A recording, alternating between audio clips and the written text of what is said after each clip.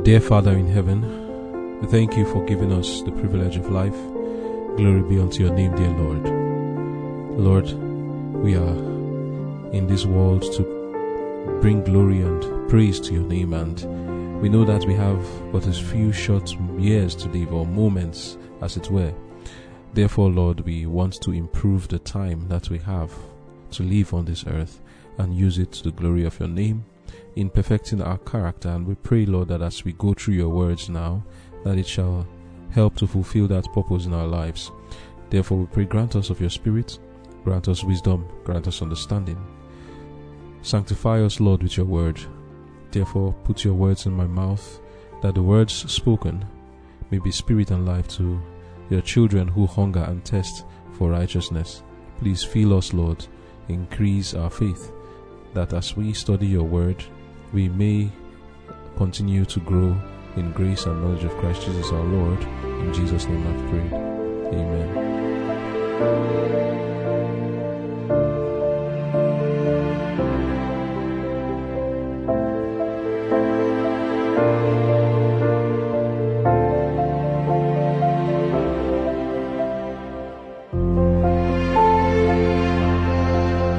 Conflict and Courage, July 20.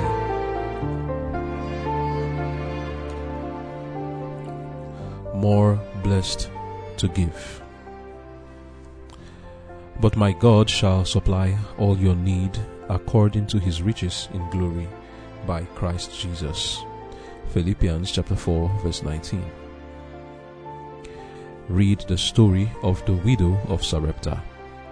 To this woman in a heathen land, God sent his servant in time of famine to ask for food. Wonderful was the hospitality shown to God's prophet by this Phoenician woman, and wonderfully were her faith and generosity rewarded. God has not changed. His power is no less now than in the days of Elijah. To his faithful servants today, as well as to his first disciples, Christ's words apply. He that receiveth you receiveth me, and he that receiveth me receiveth him that sent me. Matthew chapter 10 verse 40. No act of kindness shown in his name will fail to be recognized and rewarded. In the same tender recognition, Christ includes even the feeblest and lowliest of the family of God. Whosoever shall give to drink, he says, unto one of these little ones, those who are as children in their faith and their knowledge of Christ, a cup of cold water only in the name of a disciple, verily I say unto you, he shall in no wise lose his reward. Matthew chapter 10 verse 42. Poverty need not shut us out from showing hospitality. We are to impart what we have. There are those who struggle for a livelihood and who have great difficulty in making their income meet their necessities, but they love Jesus in the person of his saints and are ready to show hospitality to believers and unbelievers, trying to make their visits profitable. At the family board and the family altar, the guests are made welcome. The season of prayer makes its impression on those who receive entertainment, and even one visit may mean the saving of a soul from death. For this work the Lord makes a reckoning, saying, I will repay. Man doth not live by bread only, and as we impart to others our temporal food, so we are to impart hope and courage and Christlike love. And the assurance is ours: God is able to make all grace abound toward you, that you always, having all sufficiency in all things, may abound to every good work. 2 Corinthians chapter 9 verse 8. Amen. The title of our devotion for today is More Blessed to Give. Still looking at the story of the woman of Sarepta, the widow, who was instrumental in sustaining the life of God's prophet Elijah, we are going to draw out some lessons. After she had made that bread and given to Elijah, we read yesterday in the book of 1 Kings chapter 17, verse 16, it says, "And the barrel of meal wasted not, neither did the cruse of oil fail, according to the word of the Lord which he spake by Elijah. And it came to pass after this." So here we understood that the Lord blessed her in feeding her with temporal food as she decided to feed Elijah. Not just feeding Elijah, but rather it was that she decided to put his life first. That was actually what she did. Feeding Elijah was not the issue, but actually putting him first before herself was the remarkable thing that this woman did. And not only did God bless her with food, but the presence of Elijah in her home brought a greater blessing to her. In verse 17 it says, "And it came to pass after these things, that the son of the woman, the mistress of the house, fell sick. And his sickness was so sore that there was no breath left in him. And she said unto Elijah, What have I to do with thee, O thou man of God? Art thou come unto me to call my sin to remembrance and to slay my son? And he said unto her, Give me thy son. And he took him out of her bosom and carried him up into a loft, where he abode, and laid him upon his own bed. And he cried unto the Lord and said, O Lord my God, hast thou also brought evil upon the widow with whom I sojourn, by slaying her son? And he stretched himself upon the child 3 times, and cried unto the Lord and said, O Lord my God, I pray thee, let this child's soul come into him again. And the Lord heard the voice of Elijah, and the soul of the child came into him again, and he revived. And Elijah took the child and brought him down out of the chamber into the house, and delivered him unto his mother. And Elijah said, See, thy son liveth. And the woman said to Elijah, Now by this I know that thou art a man of God, and that the word of the Lord in thy mouth is truth. Amen. The first thing that comes to my mind as I read this story is the passage in Hebrews 13 verse 2 that says, Be not forgetful to entertain strangers, for thereby some have entertained angels unawares. What the woman did here was a fulfillment of this Hebrews 13 verse 2. She entertained someone who was a stranger to her, Elijah. What evidence did the woman have that the word of Elijah will come to pass? Why was it that she listened to his voice when he told her to give him bread first, and after that she should feed herself, and that the cruse and the wheat would not fail? Why did she listen to him? The only reason would be that she understood that this man was in need.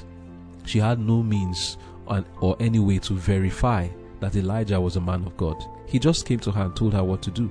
What would you do were you to be in her shoes? Would you ask, who is this man?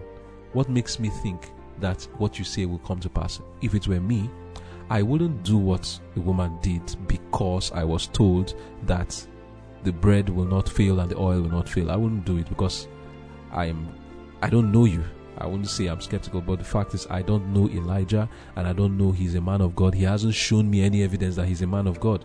The only reason I will give him food first is, I think, the same reason the woman gave him food. He was in need. That was it. As for the blessing that came later, yes, Elijah did say that that blessing will come. But my point is, there was no evidence to show that this man is a man of God. There was no evidence to show that what he said will come to pass. She did it because she saw the man was in need, and she gave to him, and she received more blessing than she would have received if she did not give Elijah that food. She first of all was able to be sustained for 3.5 years at least, or at most rather, or less, more or less 3.5 years.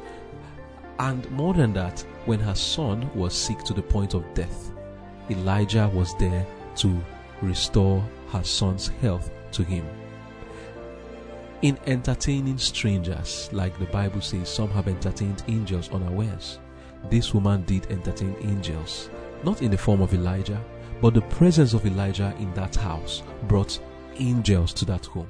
In entertaining Elijah, she was entertaining angels, and angels were in her home. The Lord himself was in that home, and she received the blessings of the Lord.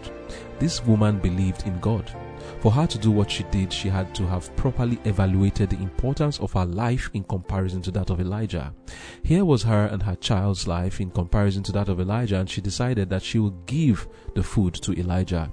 She knew she was no prophet or evangelist. She wasn't entertaining the idea that her life was equal in value with that of Elijah. She esteemed Elijah as being more better than herself. I take that again. In comparison, she said to herself, Elijah's life is more important than mine. That's basically what her actions showed. And this is what the Bible teaches that we should do in Philippians 2, reading from verse 2. It says, fulfill ye my joy, that ye be like-minded, having the same love, being of one accord, or of one mind. Let nothing be done through strife or vainglory, but in lowliness of mind, let each esteem others better, not equal now, better than themselves. This is a hard lesson for some to take in. It's very hard not to chew. But it is what the Word of God expects us to do. He says, look not every man on his own things, but every man also on the things of others. Let this mind be in you, which was also in Christ Jesus. And what is the mind? The mind of looking and esteeming others as better than ourselves. The widow of Zarephath esteemed Elijah's life as better than herself and her son's own life, and decided to give him the food that was the last meal that she had. And like she said earlier, she was going to die. She thought about it and felt, what is the point? If I eat, I'm going to die. If I don't eat, I'm still going to die. So there's no need to be greedy. And it's not because of the famine. Even today, as we live, if we give, eventually we will still come to an end of our lives. And if we don't give, we are still going to come to an end of our lives. That is, we will die. One day, all of us are going to die. Do not think that it is by withholding that you are preserving your life. If you withhold, you will still die. If you give, you will still die. And that's why the Bible says it is better to give than to receive. In the book of Acts chapter 20 verse 35, Paul was the one who said this. He said, I have showed you all things, how that so laboring you ought to support the weak, and to remember the words of the Lord Jesus, how he said, it is more blessed to give than to receive. But why is it more blessed? Because in giving, the Lord comes into the picture to ensure that which we give will be multiplied to us. In self-abnegation and self-denial, this widow considered Elijah's life and preservation of his life as better than hers. She took the risk of being the one who should die rather than Elijah. Even though she couldn't preach or pray for rain or drought, she knew she could do one thing. She could give to sustain the one who God was using for his great work. And this she did not hesitate to do.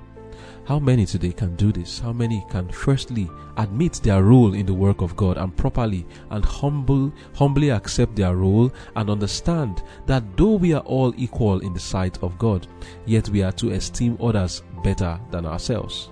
We don't hear her accusing Elijah of insensitivity or claiming that her life is equal in value to his. Therefore, she won't give him the bread. She obeyed and she was rewarded. This will be the case for all who sincerely do the same thing. In the book of Matthew chapter 10, reading from verse 40 to 41, the Lord says to us, he that receiveth you, that is, when we receive those who are doing the work of God, because Elijah represents that person who is a minister of the Lord. He says, he that receiveth you, receiveth me, and he that receiveth me, receiveth him that sent me. He that receiveth a prophet in the name of a prophet shall receive a prophet's reward. And he that receiveth a righteous man in the name of a righteous man shall receive a righteous man's reward.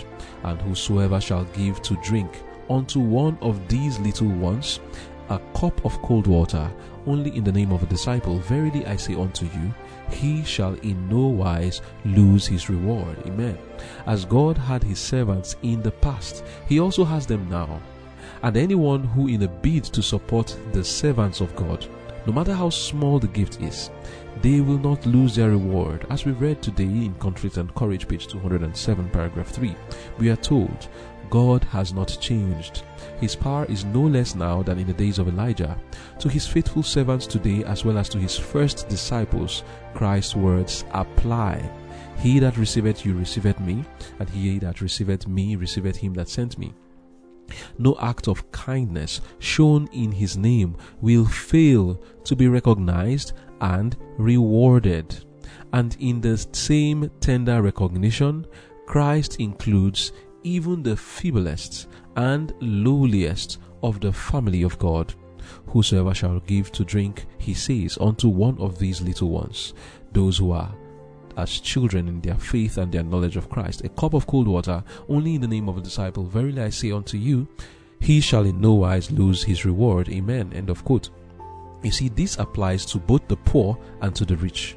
That is God's reward. It is not according to how much we give, but according to how much love prompts the giving. So, in this story of the woman, the widow of Zarephath, and Elijah, we learn the lesson that Jesus is teaching us today. It still applies that when we see people who are doing the work of God and you give them support, like I said, this woman, she couldn't preach. She is not the type who will pray for the rain not to fall for 3.5 years. She knew she couldn't do that. But there was something she could do. She could lend a helping hand to the man who was doing the work of God. In what way? Not with money, but in hospitality. She opened her home for Elijah to live in, and Elijah stayed there comfortably. She tended to his needs. You see, it's not just the giving of bread to Elijah that mattered. Elijah had both food and shelter in that woman's hospitality. And much more than that, you can tell that there were other needs Elijah would have had that this woman would be ministering to him. In ministering to Elijah, guess what? She is going to receive the same reward as Elijah. That is what Jesus said, that you will receive the prophet's reward. Doesn't mean that you are going to receive a reward like a prophet will give you a reward. No. What that means is the reward that God will give to that prophet, he will give to the person who supports the prophet. So in this sense now, Elijah and that woman will receive the same reward, because the Lord said in Matthew 10 verse 41 that if we receive a prophet in the name of a prophet, that we will receive a prophet's reward. This still applies today. And if we receive a righteous man in the name of a righteous man, that you will receive a righteous man reward. What is the receiving being referred to here? It is hospitality. We need to learn to show hospitality, especially to those who are doing the work of God. Why is that so? Because in receiving them, what did Jesus say? You are receiving me. How would you like Jesus to be in your home? Wouldn't you love to be hospitable to him? Wouldn't you love to tend to Jesus' needs? Wouldn't you love to be the one who is fetching the water for him, who is preparing the food for him, who is giving him the food to eat, who is dressing his bed, who is laying it for him, who is going to buy the things that he needs and giving it to him, who is sitting down at his feet and listening to him and hearing his word? Wouldn't you like that? Do you want to do that? Then you can do it for his servants today. Those who are doing the work of God, when we do it for them, when we minister to them, we are ministering to Jesus himself. And Jesus said in Matthew 10 verse 41 that when you minister to Jesus, you are ministering to the person that sent him. And who sent Jesus? The Father. What a privilege we have to do something for the Father. If you are grateful to the Lord for what he has done for you in giving you food, shelter, clothing, life, it is important for you to know that in this spirit of reciprocity, you want to also do something for the Lord. You cannot pay him back, but there's that, if you have that spirit of reciprocity, you want to help, you want to show your love for him, for all that he has done for you. It is not by giving to Jesus. You can't see him to give to. It is his servants. And today, the servants of the Lord are those who are like Elijah. What did Elijah do? He put himself on the line to speak the word of the Lord faithfully to those who were in error. It is not those who are crying peace, peace, and saying to people it shall be well. Elijah is the servant of the Lord. The servant of the Lord had a straight pointed testimony to give to the people of God. He is the one who prayed for the judgment to come upon the people of God. 3.5 years, no rain. Some only want to give to those who are praying for them to prosper. Elijah did not pray for Israel to prosper. He prayed for the judgment of God to come upon Israel. And how many will recognize such people today who are constantly rebuking the people of God? We read in the devotion 2 days ago that Elijah was like a minister, and that ministers are to constantly present to the people their errors and their sins, not intermittently. We read that it's supposed to be constant. That is the work of God. And those who, like this widow, would be supporting such people, the Lord says, you will receive your reward, and great will be your reward. Now, it is not about how much we give. Even the poor can give. It is not only the rich, and God does not measure what we give with respect to as in how much it is, but rather with how much love we give it with. Reading from Counsels for the Churches, page 277, paragraph 2, it says, in the balances of the sanctuary, the gifts of the poor made from love to Christ are not estimated according to the amount given, but according to the love which prompts the sacrifice. I'll pause here to say also, we also should not appreciate that which we receive from people according to the amount given, but according to the love. Sometimes when people give you huge sums, oh, you are grateful and you shout, oh, thank you very much, thank you, and you're praising the person.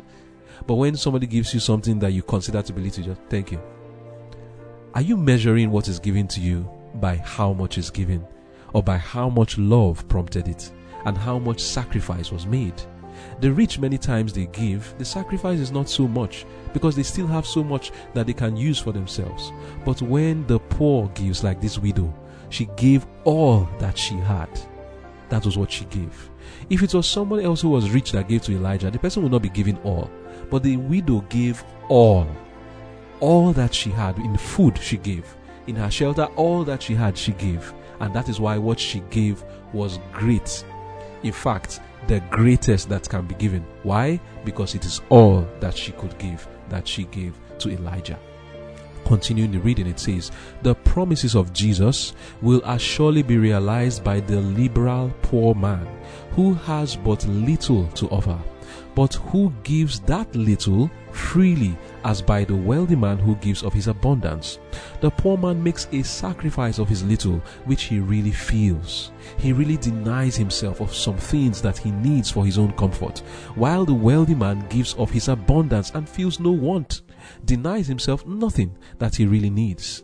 Therefore, there is a sacredness in the poor man's offering that is not found in the rich man's gift, for the rich give of their abundance. God's providence has arranged the entire plan of systematic benevolence for the benefit of man. His providence never stands still. If God's servants follow his opening providence, all will be active workers. Amen. End of quote. So, that is just reiterating what I had said, and it's an encouragement to you, whether rich or poor, but especially the poor, for you to know that there is a sacredness in your giving. And I don't want our minds to dwell on giving money and giving food, but also giving your time to the work of God and giving your mind to God for him to teach you, so that you can also be an instrument to comfort others, to bless others, and to teach others. And you are doing it not because of what you are going to get out of it, but because you see the need. You see a sister in need, and she needs assistance in the sense of advice and counsel, or a brother needs counsel, and you make yourself available, giving your time and your own experience and wisdom to counsel the person. Though you will not lose your reward. And you see another one in need, and what do they need? Food. Some of them need counsel. You see, if we estimate what counsel has done for people, oh my, you see that counseling is a very important work that has saved many a soul from death. And then you see somebody in need of clothing or of food, or you see somebody who is in need of empowerment in the sense of a skill. You need to teach them, impart your knowledge, impart your skill to others, and you are blessing them. But more especially, it's like I've said earlier, the blessing of the two-way blessing of supporting those who are doing the work of God, and the blessing of those who are doing the work of God, giving their intelligence, their knowledge, and their spiritual blessings to those who are in need. very important thing, and it's sacred when the poor gives. Why? Because they are really making a sacrifice that is pinching them. It is a sacrifice that makes them to deny themselves of something that they actually need, and they give to others. Reading again from Testimonies volume 3, page 402, we are told, when we consider the infinite sacrifice made for the salvation of men, we are lost in amazement when selfishness clamors for the victory in the hearts of men, and they are tempted to withhold their due portion in any good work. They should strengthen their principles of right by the thought that he who was rich in heaven's priceless treasure turned away from it all and became poor. He had not where to lay his head, and all this sacrifice was in our behalf, that we might have eternal riches. Christ set his own feet in the path of self-denial and sacrifice, which all his disciples must travel if they will be exalted with him at last. He took to his own heart the sorrows which man must suffer. The minds of worldly men frequently become gross. They can see only earthly things which eclipse the glory and value of heavenly things. And I'll pause here to say that this is what stifles giving. But why I'm going through this reading now is for us to understand or to have a motivation to give. And when we look at our Lord Jesus and how much he left in heaven to come down here to become poor, to give to us, it should stir us in our hearts to realize that we are not to withhold from the Lord, but rather we are to see how much we can give. And take note, this is not just referring to giving tithes and offering. No, giving your time, giving yourself to be used for the Lord's work, giving your resources, giving your intelligence, consecrating it to God to be used for his work. But the problem is that many love money, and that's why the worldly men, they put their minds on riches, and it eclipses the glory and the value of heavenly things. Going on in the reading, it says, men will compass land and sea for earthly gain, and endure privation and suffering to obtain their object, yet will turn away from heaven's attractions and not regard eternal riches. Men who are in comparative poverty are usually the ones who do the most to sustain the cause of God. They are generous with their little. They have strengthened their generous impulses by continual liberalities. When their expenditures pressed close upon their income, their passion for earthly riches had no room or chance to strengthen. Amen. But you know something? It is very easy to give when you are poor than when you are rich. And that is why the poor man shouldn't look at the rich man feeling like, oh, I'm rich, I'm more liberal than yourself, because you don't know the temptation of the rich. Continuing the reading, it says, but many, even that poor person, when they begin to gather earthly riches, commence to calculate how long it will be before they can be in possession of a certain sum. In their anxiety to amass wealth for themselves, they fail to become rich towards God. Their benevolence does not keep pace with their accumulation. As their passion for riches increases, their affections are bound up with their treasure. The increase of their property strengthens the eager desire for more, until some consider that they are giving to the Lord a tenth, that's the tithe, is a severe and unjust tax. Inspiration has said, if riches increase, set not your heart upon them. Many have said, if I were as rich as such a one, I would multiply my gifts to the treasury of God. I would do nothing else with my wealth but to use it for the advancement of the cause of God. God has tested some of these by giving them riches, but with the riches came the fiercer temptation, and their benevolence was far less than in the days of their poverty. A grasping desire for greater riches absorbed their minds and hearts, and they committed idolatry. He who presents to men infinite riches and an eternal life of blessedness in his kingdom as the reward of faithful obedience will not accept a divided heart. We are living amid the perils of the last days, where there is everything to divert the mind and allure the affections from God. Our duty will only be discerned and appreciated when viewed in the light which shines from the life of Christ. As the sun rises in the east and passes toward the west, filling the world with light, so the true follower of Christ will be a light unto the world. He will go out into the world as a bright and shining light, that those who are in darkness may be lightened and warmed by the rays shining forth from him. Christ says of his followers, "You are the light of the world. A city that is set on a hill cannot be hid." Our great exemplar was self-denying, and shall the course of his professed followers be in such marked contrast to his? The Savior gave all for a perishing world, not withholding even himself. The church of God are asleep. Take note, it is blessed to give. That's the title of our devotion. How much did our Savior give? He gave all. Till there was nothing else that he could give. He gave even his own life. This is an example for us. The church of God are asleep. They are enfeebled by inaction. Voices come to us from every part of the world. Come over and help us. But there is no answering movement. There is a feeble effort now and then. A few show that they would be co-workers with their master. But such are frequently left to toil almost alone. There is but one missionary from our people in all the wide field in foreign countries. The truth is mighty, but it is not carried into practice. It is not sufficient to lay money. This is what I've been saying since. It is not sufficient to lay money alone upon the altar. God calls for men, volunteers, to carry the truth to other nations and tongues and people.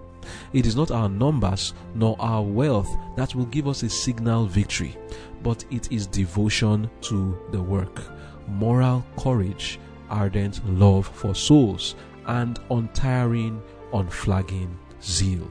End of quote. So here we are being told what it is blessed to give. That's the title of our devotion. It is also blessed to give your time to going around to preach the word of God to people. People are perishing. What people are perishing from today is not lack of food.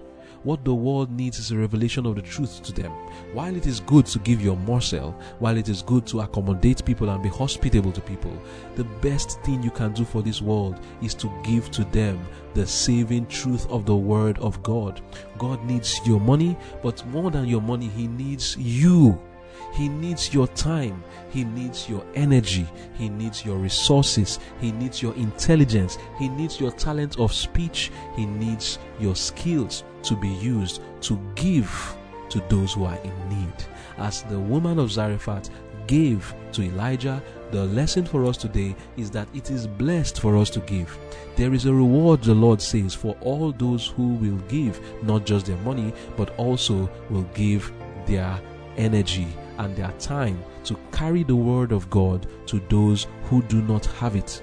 We must learn to do this. Reading now, there's another thing we need to understand in giving, that the best way to support is not just by leaving your inheritance for your children. I'm going to read this now, because sometimes people think that, I must leave all my inheritance for my children. What if your children are not following the way of the Lord? Just hear what I have to read now. I know this may sound startling to many, but this is from Testimony Volume 3, page 399. It says, "Those who withhold from the treasury of God and hoard their means for their children endanger the spiritual interest of their children. They place their property, which is a stumbling block to themselves, in the pathway of their children, that they may stumble over it to perdition. Many are making a great mistake in regard to the things of this life. They economize, withholding from themselves and others the good they might receive from a right use of the means which God has lent them, and become selfish and avaricious. They neglect their spiritual interest and become dwarfs in religious growth, all for the sake of accumulating wealth which they cannot use. They leave their property to their children, and 9 times out of 10, it is even a greater curse to their heirs than it has been to themselves. Children, relying upon the property of their parents, often fail to make a success of this life, and generally utterly fail to secure the life to come. The very best legacy which parents can leave their children is a knowledge of useful labor and the example of a life characterized by disinterested benevolence. By such a life, they show the true value of money, that it is only to be appreciated for the good that it will accomplish in relieving their own wants and the necessities of others, and in advancing the cause of God. Some are willing to give according to what they have and feel that God has no further claims upon them, because they have not a great amount of means. They have no income that they can spare from the necessities of their families. But there are many of this class who might ask themselves the question, Am I giving according to what I might have had? God designed that their powers of body and mind should be put to use. Some have not improved to the best account the ability that God has given them. Labor is a portion to man. It was connected with the curse because made necessary by sin. The physical, mental, and moral well-being of man makes a life of useful labor necessary. Be not slothful in business is the injunction of the inspired apostle. So here it is that we are learning two things. Firstly, God is saying to you, it's not the best that you leave your inheritance for your children all the time. It is very important that you learn to give it to the work of God. Nothing wrong in giving something to your children, but you must remember that it's also important to leave your inheritance, some of it, for the work of God. And secondly, it is not only about money, like I have been saying. Even our strength should be given to the work of God. It is no virtue to claim that we have nothing when one has not tried to have something to give. We should try. It is not enough to just say, oh, I don't have anything to give, I'm poor. Have you tried to have something to give? It is important that you learn to work, to labor with your hands, so that you can have something to give. In sustaining the prophet, that woman was also sustained and her son's life was preserved. We need to make ourselves relevant to God. The woman was not a preacher, like I have said before, but as one who sustained the prophet, God blessed her as her life had purpose and meaning. She was serving a purpose in this life, and because of that, God sustained her. What argument can you give to God as to why He should spare your life? Are you relevant to Him, or are you just a cumberer of the ground? We need to make ourselves relevant to God and receive the blessing of the Lord. If this woman was not sustaining Elijah, she would have eaten that food and her and son will die.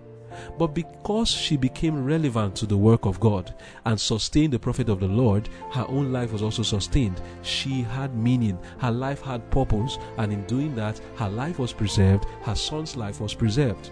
As opposed to if she was not involved in the work of God. Do you know that you can preserve your life and your children's life by involving yourself in the work of God? Because of the relevance you have to God, God will sustain you. When He sees that it is through this person that the ministry is being sustained, when He understands that it is through this person that the work of God is being done, whether you are preaching or you are giving, any of the two, the Lord sees that this person is necessary to my work. I will sustain her, I will sustain him because of what I see them doing. The Lord says to us, Ecclesiastes 11 verse 1 and 2, cast thy bread upon the waters, for thou shalt find it after many days. Give a portion to 7 and also to 8, for thou knowest not what evil shall come upon the earth. Verse 4 and 5 says, he that observeth the wind shall not sow. That is, if you keep checking your money in your account and say, no, I don't have enough yet, you will never give. And he that regardeth the clouds shall never reap. As thou knowest not what is the way of the Spirit, nor how the bones do grow in the womb of her that is with child, even so thou knowest not the works of God, who maketh all. Amen. So the Lord is encouraging us, do not give necessarily because you are seeing where you are going to get the results. Cast your bread upon the waters. You don't know which one is going to yield results. Preach to everyone. Give to those who are in need, especially to the word, to those who are doing the work of God. And as you sustain it, the Lord will sustain you. And you don't know which one is ever going to have good results, but just do it for the sake of God. Luke 6 verse 38, our Lord Jesus said, give, and it shall be given unto you. Good measure, pressed down and shaken together and running over, shall men give into your bosom. For with the same measure that ye mete withal, it shall be measured to you again. Give your time, give your energy, give your resources, give yourself over to God, for Him to use you to be a blessing to others in preaching the word of God to others, the truth of His word. Give your resources, give your money to the work of God. And Jesus says, it shall be given back unto you, but not the same way you give it, but in good measure, pressed down, shaken together, and overflowing, running over. It will come back to you. This is a spiritual principle, and it is more blessed to give. That is what the Lord will have us learn today. But that doesn't mean you just go about giving only money. You should also give counsel to people. It is not every time you see a poor person that all they need is food and money. No, some of them need direction. They need to be empowered. They need to be given advice on how to sustain themselves, and that is sometimes the best thing. I would say most times that is the best thing you can do for them. Empowerment. But all earthly empowerment is nothing compared to spiritual empowerment. What is spiritual empowerment? Giving people the knowledge of the truth. If you give people food, they will die even in this world. If you give them accommodation and shelter, at the end of the day, you have not saved their lives. The only thing you can give that will save people's life is the truth in the word of God. John 17 verse 3, and this is life eternal, that they might know thee, the only true God, and Jesus Christ whom thou hast sent. Giving people a knowledge of God and of Jesus Christ, that is the best giving that you can do. And supporting those who are doing that giving, you are as well giving the knowledge of the truth. That is, even though you cannot give the knowledge of the truth yourself, when you are supporting those who are giving that knowledge of the truth, you also are doing the same work that that person is doing. And that is the best and highest form of giving that we can engage ourselves in. May the Lord bless those who are involved in that work. Let us pray. Dear Father in heaven, we thank you for bringing to our knowledge the blessedness of giving. And I pray, Lord, that you will inspire in us through these words the lesson from this woman of Zarephath, that it is better to give. And may we do it selflessly as our Lord Jesus did, not considering himself, but considering us better than himself, not necessarily expecting anything in return. Help us, Lord, to give, whether it is our knowledge, our intelligence, our skill, our time, our money, and help us to have that mind that is selfless, that we are not thinking of what we are going to get out of it, but rather we are thinking of the need of others. Inspire us with this spirit, O Lord, that we may become partakers of the divine nature of our Lord. In Jesus' name I pray. Amen.